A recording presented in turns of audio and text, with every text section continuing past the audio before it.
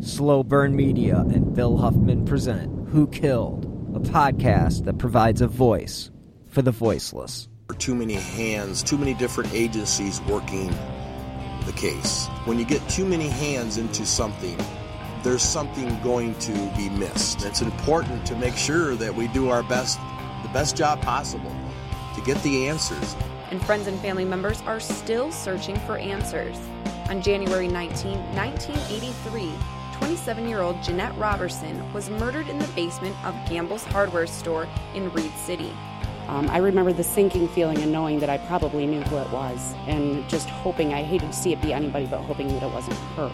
This stuff only happens to other people. This is like, it's like a book. Justice for Janette! Justice for Janette!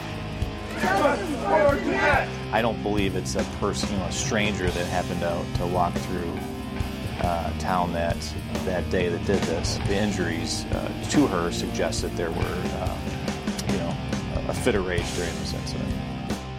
They've got a murderer walking around here, and they don't realize it. A killer on the loose and a family left without answers. Janette Roberson's murder in Reed City has gone unsolved for more than a quarter century. 32 years later, friends and loved ones gathered at the Reed City Depot for the second annual Justice for Janette Walk. I was told that she was always very friendly, always very nice, that she was a great mom. On January 19, 1983, 27-year-old Janette Roberson was found dead in the basement of the Gamble store where she worked, in what is now known today as the Reed City Hardware. Back in 1983, Janette lived in Reed City and worked in the pet department in the basement of the old Gamble store. When a homicide occurs, the first 48 hours, 72 hours are the most important and most crucial. She went to work. They found her body, I think at around 4. An employee went down there and found her and called the police. My thought today is, this is kind of like to me, is like a get even type thing. It's pretty well known that the husband, Janette's husband and her were not together at that point. There's no indication that she was doing anything, outside the ordinary other than, just a normal hometown girl that was, having some issues at home. Could it have been somebody with an infatuation with her? Yes. Is that a possibility? Yes. It needs to be solved. Justice for Janette! Justice for Janette! Justice for Janette! Over the last 3 decades, countless tips have come in, dozens of interviews have been performed, and a sketch from the information that Michigan State Police put together was made, but still, no murderer has ever been found. Friends and family have organized a memorial walk through the quiet town of Reed City and right past the very store that she never left, exactly 31 years ago. This homicide has always been somewhat active. People in the area have never really always, haven't really let it go. A decades-old murder still haunts a town in Osceola County. That's because whoever killed Janette Roberson back in 1983 remains a mystery. Maybe just the right little piece will fall in place. We never know. And to remember her, the family, and wanting the community to remember, I think that's a good thing. Detectives released 3 separate sketches, 3 different witness descriptions of a man who police wanted to talk to. This was a brutal murder. The victim received a number of injuries. In the middle of the day on January 19, 1983, Janette's life was tragically cut short. We couldn't call him a suspect. A person of interest may be a suspect, but at this time could only be a witness. So they were actually trying to locate anybody and everybody that had been in and out of that store. They could have been somebody that may have went down the staircase. Hello and welcome to episode 61 of Who Killed, a Slow Burn Media podcast. I am your host, Bill Huffman, and this week we will be exploring the mysterious murder of Janette Roberson out of Reed City, Michigan.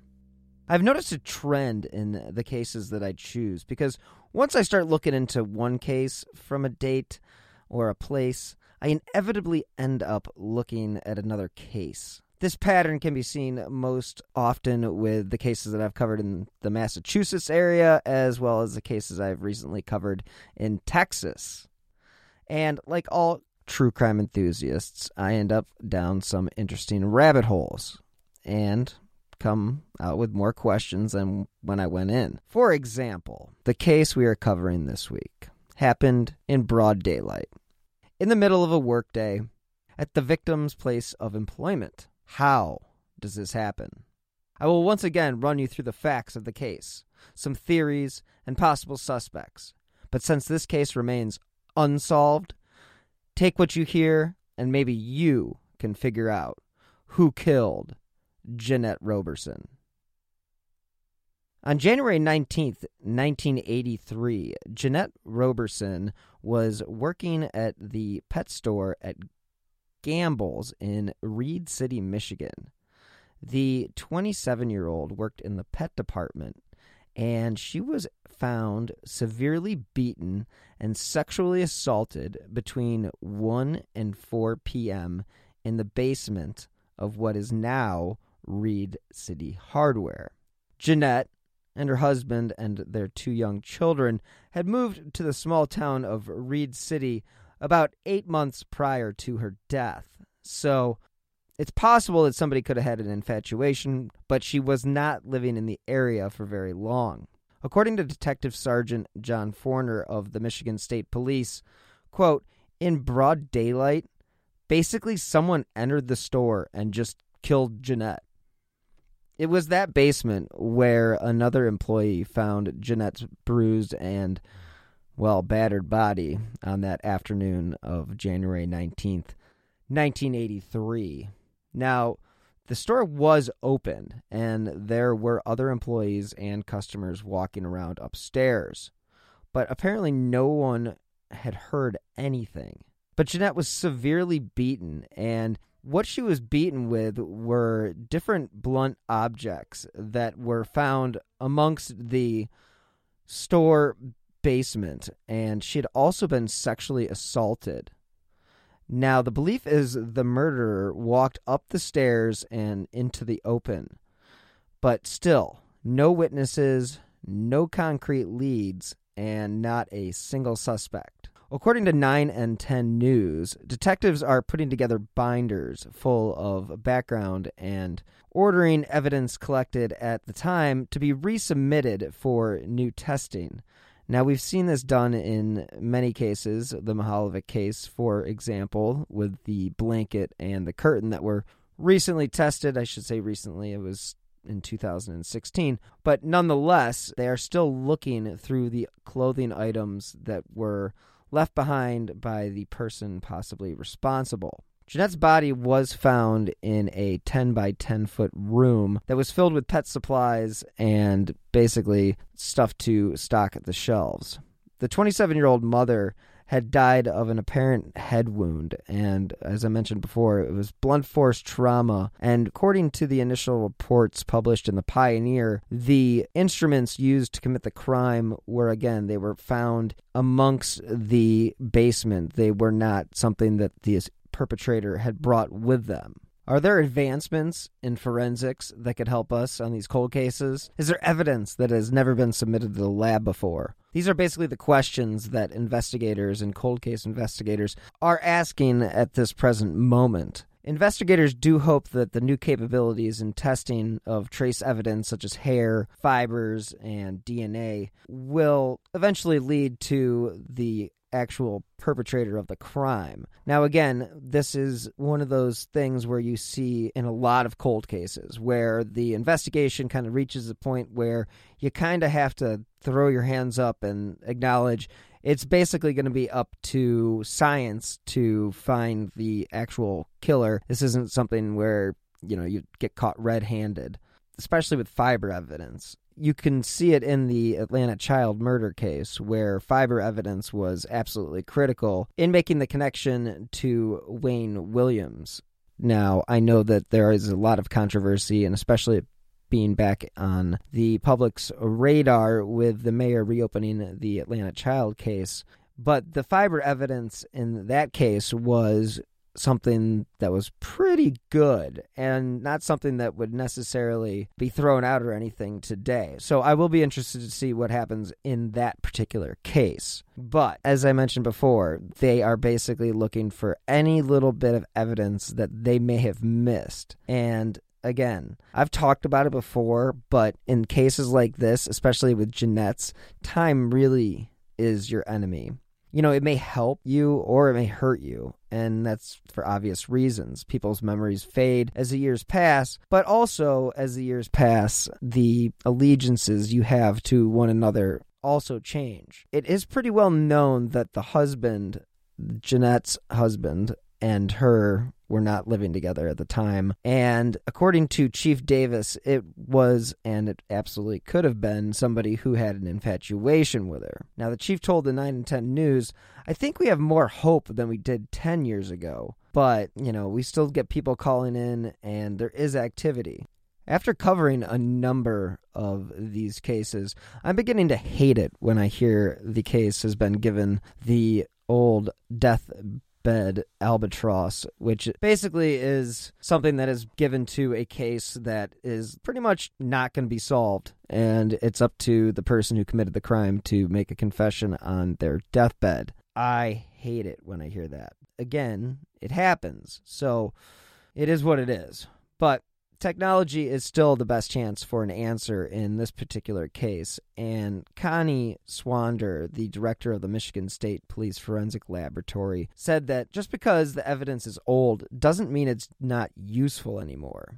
And again, almost all the people who were shopping above were identified and questioned, except for one person. Composite sketches were made of that anonymous person, and they were drawn up. I will post those on the website as well. He was described as a white man with sandy blonde hair and a blue jacket. He stood around 5'9" and weighed approximately 170 pounds. DNA was retrieved from the crime scene, but has not been matched to anybody up until this point. So for the last 31 years, the Reed City Police Department has actually partnered with the Michigan State Police to collect numbers of tips and had basically performed dozens of interviews, just basically to try to piece together what happened on that particular day in 1983.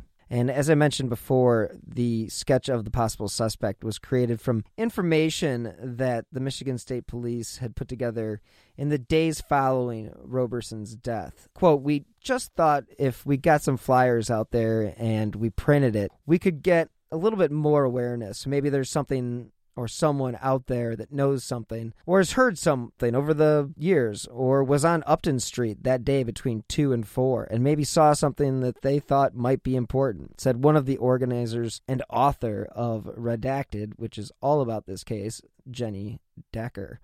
Chief Davis says the chances are slim that the person will still be identified, but he says, as we all know, anything can happen. Now, it is crucial in those first 48 to 72 hours that every piece of evidence is collected, and Chief Davis is very clear on how this case was handled. But in the days immediately following Janette's murder, police made no arrests, and after that point, it was really hard for them to find anything to go on, and it basically went cold pretty quickly. Now, Detective John Forner believes the investigation actually was tainted from the start, and he said to the Herald Review, quote, there were too many hands, too many different agencies working the case. When you get too many hands into something, there's something that's going to be missed. It's important to make sure that we do our best.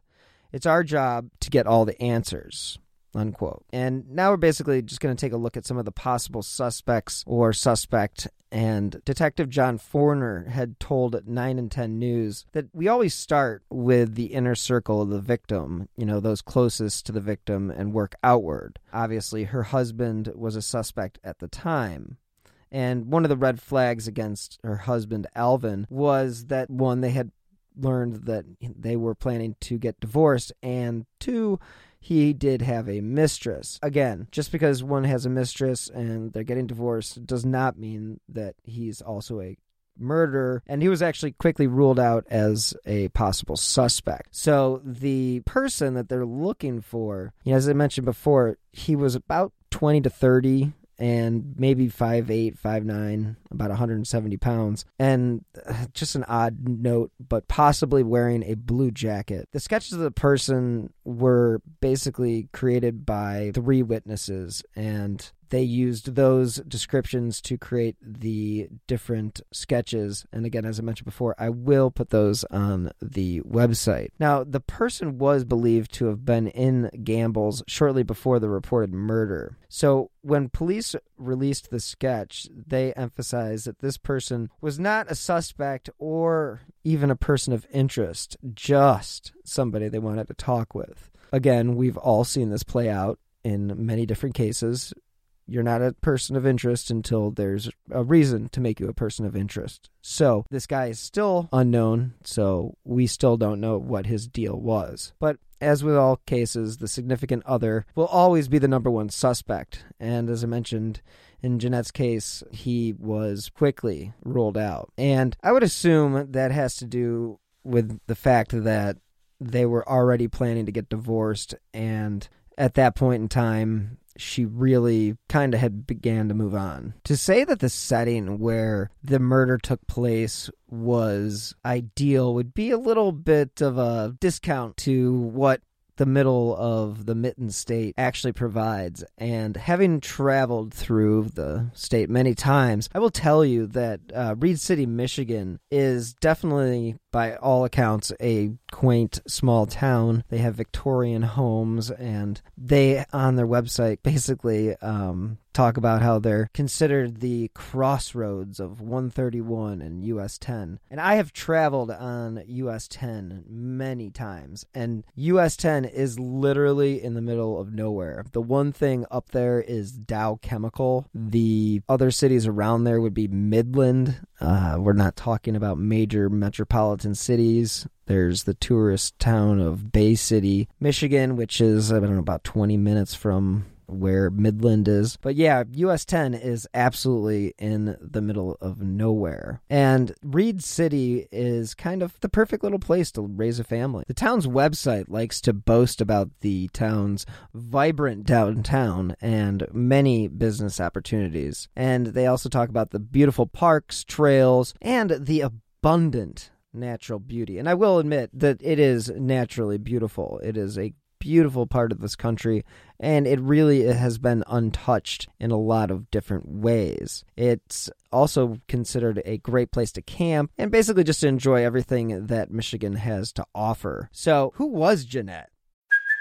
Hey, it's Kaylee Cuoco for Priceline. Ready to go to your happy place for a happy price? Well, why didn't you say so? Just download the Priceline app right now and save up to 60% on hotels. So whether it's Cousin Kevin's Kazoo Concert in Kansas City, go Kevin, or Becky's Bachelorette Bash in Bermuda, you never have to miss a trip ever again. So download the Priceline app today. Your savings are waiting.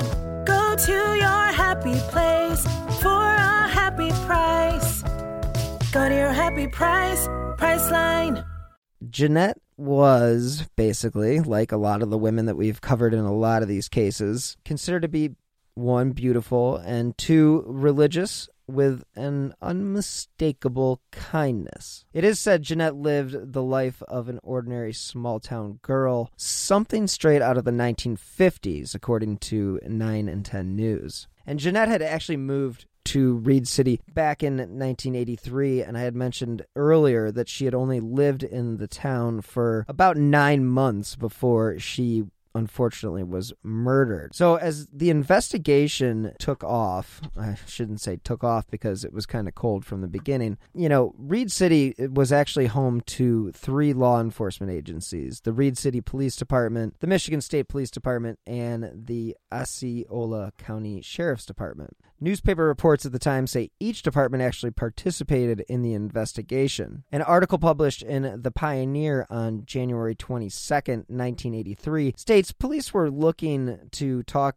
to 2 women who had purchased fish equipment that day, but were definitely not considered suspects. That article also mentions that Roberson's assailant could have been hiding in the basement to ambush her, and the cause of death, as I mentioned before, been described as a blow to the head from a heavy, blunt object. One can only assume what one would find at the basement of a hardware store, so I'm assuming there were plenty of objects that could have been chosen for this very act, unfortunately. Now, tips were far and few between. Police did question a man who had left town on a bus that afternoon, but he was later released with no charges. As I mentioned, they released 3 sketches of men they wanted to talk to in relation to the case several weeks after the murder. Again, nothing came from that, unfortunately. $7,000 was raised as a reward for information to solve the case, but again, none of the tips led to anything substantial.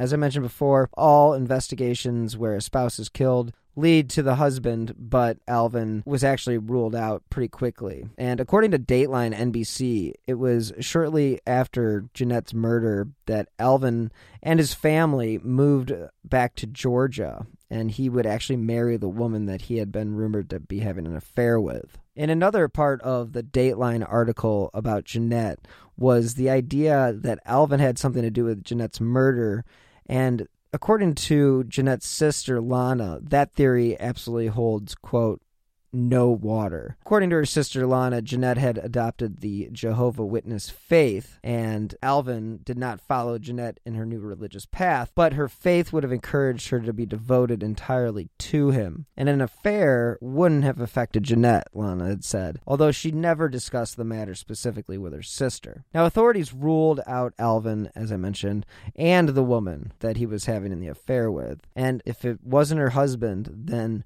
who could have killed or wanted to have killed Janette? Nobody. I'm a true crime fanatic, so I spend a lot of time looking into the darker sides of life. After a while, though, I need to clear my mind. My newest mental cleanse consists of Best Fiends. Best Fiends is a puzzle game you play right on your phone. It's really cool. Your brain will be engaged as you move through all the levels and face challenging puzzles. But it's a fun, casual game that anyone can play. I recently passed level 35, and I just started playing a few days ago. Best Fiends doesn't take up much of your time, but what it does do is it makes those moments, like waiting for your next video conference, more enjoyable. I've spent a lot of time at home these days, and this has been my go-to app for entertainment. Best part, you don't have to have an internet connection to play. The game is so beautiful, I find it soothing to my mental state, and the cute characters just make it better. Best Fiends updates monthly with new levels and events, so it never gets old. Engage your brain with fun puzzles, and collect tons of cute characters. Trust me, with over 100 million downloads, this 5-star rated mobile puzzle game is a must-play. Download Best Fiends free on the Apple App Store or Google Play. That's friends without the R, Best Fiends.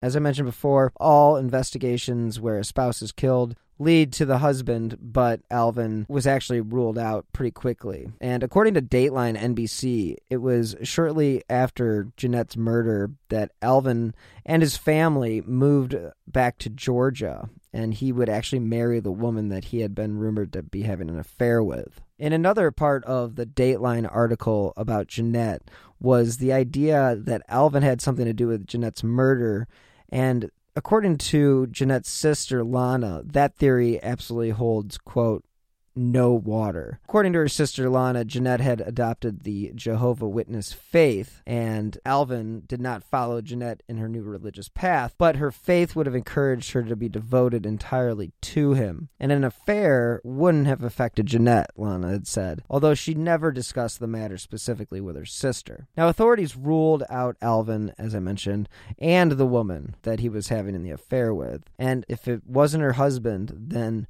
who could have killed or wanted to have killed Janette? Nobody was ever named a suspect, unfortunately, in her killing, and her life basically exists currently in 3 different boxes. The emergence of new crime scene technologies since the 1980s will hopefully lead to some of the answers that this family has been looking for. And according to her sister, like John Forner had mentioned, there were too many hands, too many different agencies working the case, and they just tried to do their best, but unfortunately they were unable to bring in a suspect or even name a suspect. And there are still problems, because even if they do find certain DNA, if those items were stored in the wrong conditions, basically that DNA can break down and the evidence may never link police to a suspect. And according to Detective George Pratt, who was the lead investigator on the case up until 2012, this took place in the middle of an open business, in the middle of the week, in the middle of the day, in the middle of winter.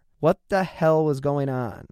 That was my 2 cents there. There were over 100 people who had come into the store that day, and everyone who worked in the store was busy. They had 3 freight trucks that came in, and they were working on unloading freight as it arrived. Police say some details of the murder have been released that could have compromised the case.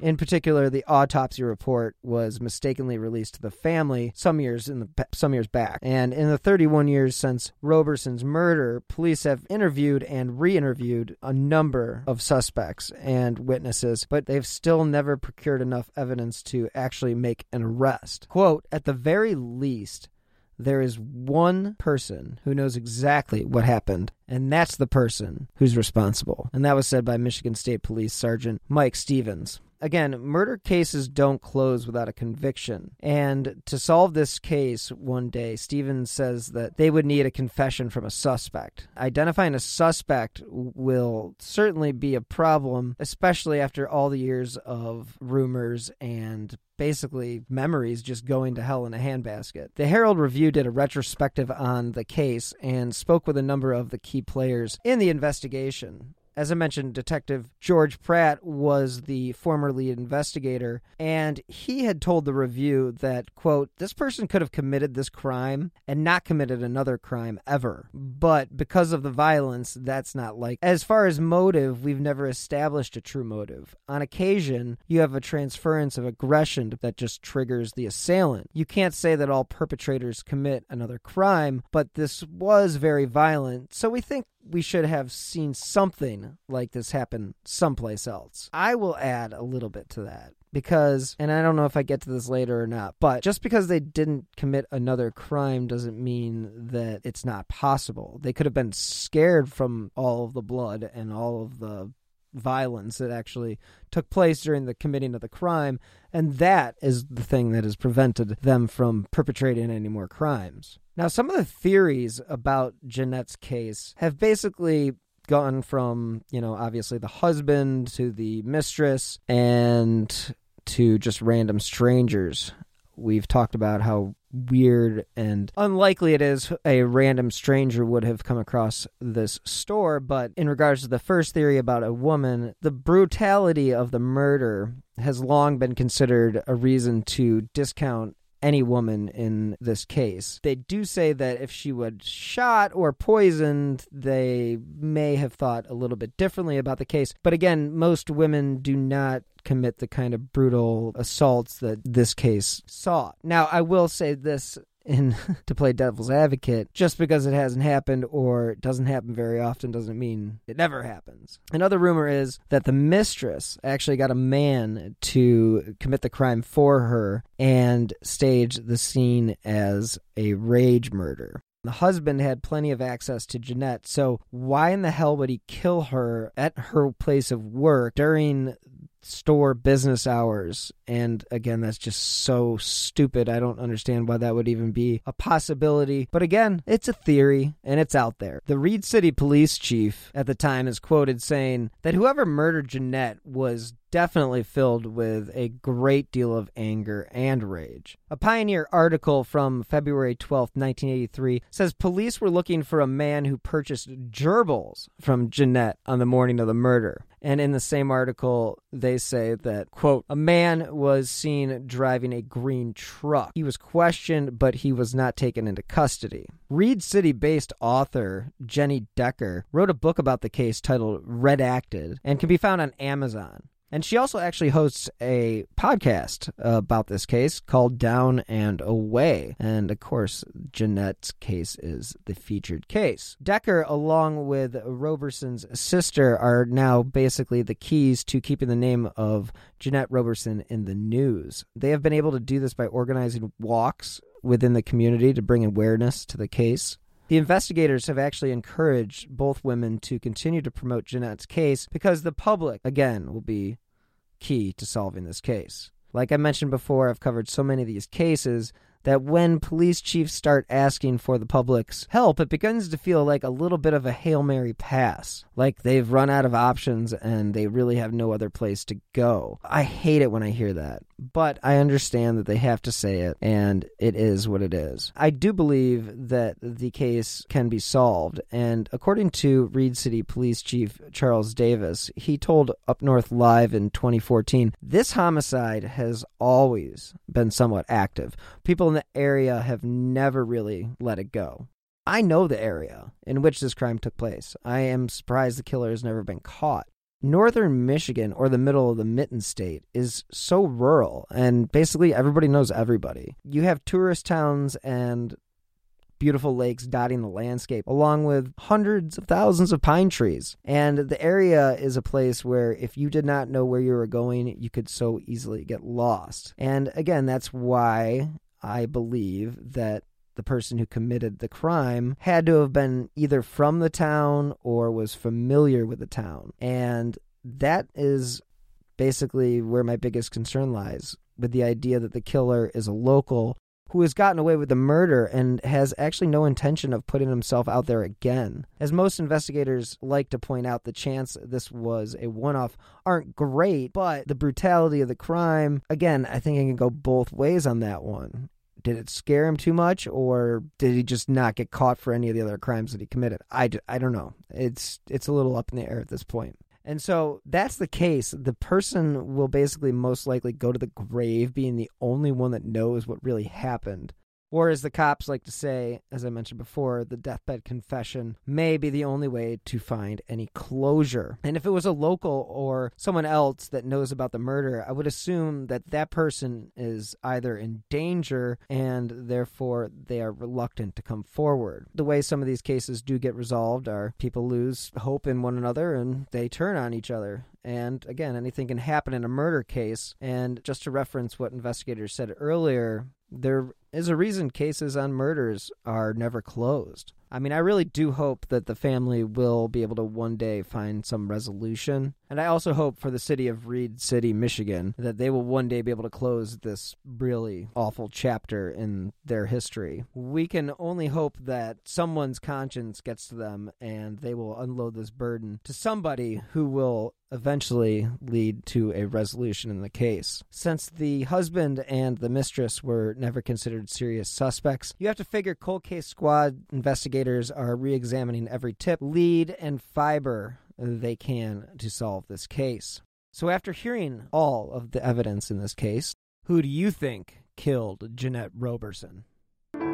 Thank you guys so much for tuning into this week's episode of Who Killed Janette Roberson. And thank you to Best Fiends for being this week's sponsor. I would also like to thank everyone who has taken the time out of their busy schedule to help build this show's audience, as well as help build the audience of My Passion Case. As a reminder, I drop new episodes of Who Killed every Friday. I just wrapped up season 1 of My Passion Case on Monday of this past week. There are now 12 episodes of that show available for download wherever you get your favorite podcasts. And this is episode 61. So there are now 61 episodes available of Who Killed, available wherever you get your favorite shows. If you have any information in Janette Roberson's case, please contact the Michigan State Police at 989-773-5951 or Reed City Police at 231-832-3743. Now, tips can also be submitted to the Crime Stoppers tip line at 1-800-SPEAK-UP. For the second year in a row, I will be representing Who Killed Amy Mahalovic and in My Passion Case on the Podcast Row at CrimeCon 2020 in Orlando. This is definitely a bucket list item for any true crime fan, and as we all know at this point, the dates have been postponed. The new dates are now October 30th through November 1st. And if you guys would like to save on your ticket, you can use my promo code AMY2020. Again, that's AMY2020. Now, if you do enjoy this podcast and my other shows, you can help support independent journalism, Slow Burn Media, as well as the shows that I produce, by just clicking on the donate button or the donation button on the left-hand side of slowburnmedia.com. That is slow minus the W. You can also contribute to the show via the Venmo app with my username at Bill-Huffman-3. All donations help keep the lights on.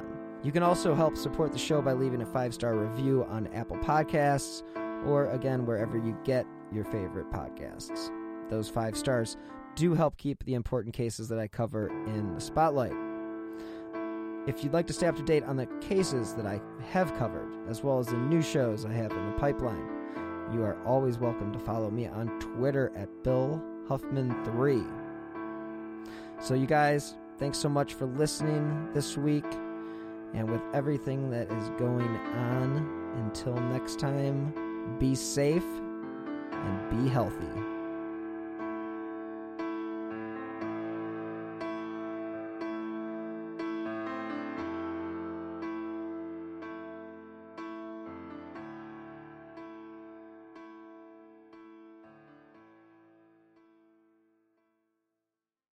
It is Ryan here, and I have a question for you. What do you do when you win? Like, are you a fist pumper, a woo-hooer, a hand clapper, a high fiver? I kind of like the high five, but if you want to hone in on those winning moves, check out Chumba Casino. At ChumbaCasino.com, choose from hundreds of social casino-style games for your chance to redeem serious cash prizes. There are new game releases weekly, plus free daily bonuses, so don't wait. Start having the most fun ever at ChumbaCasino.com. No purchase necessary. VGW. Void where prohibited by law. See terms and conditions. 18+.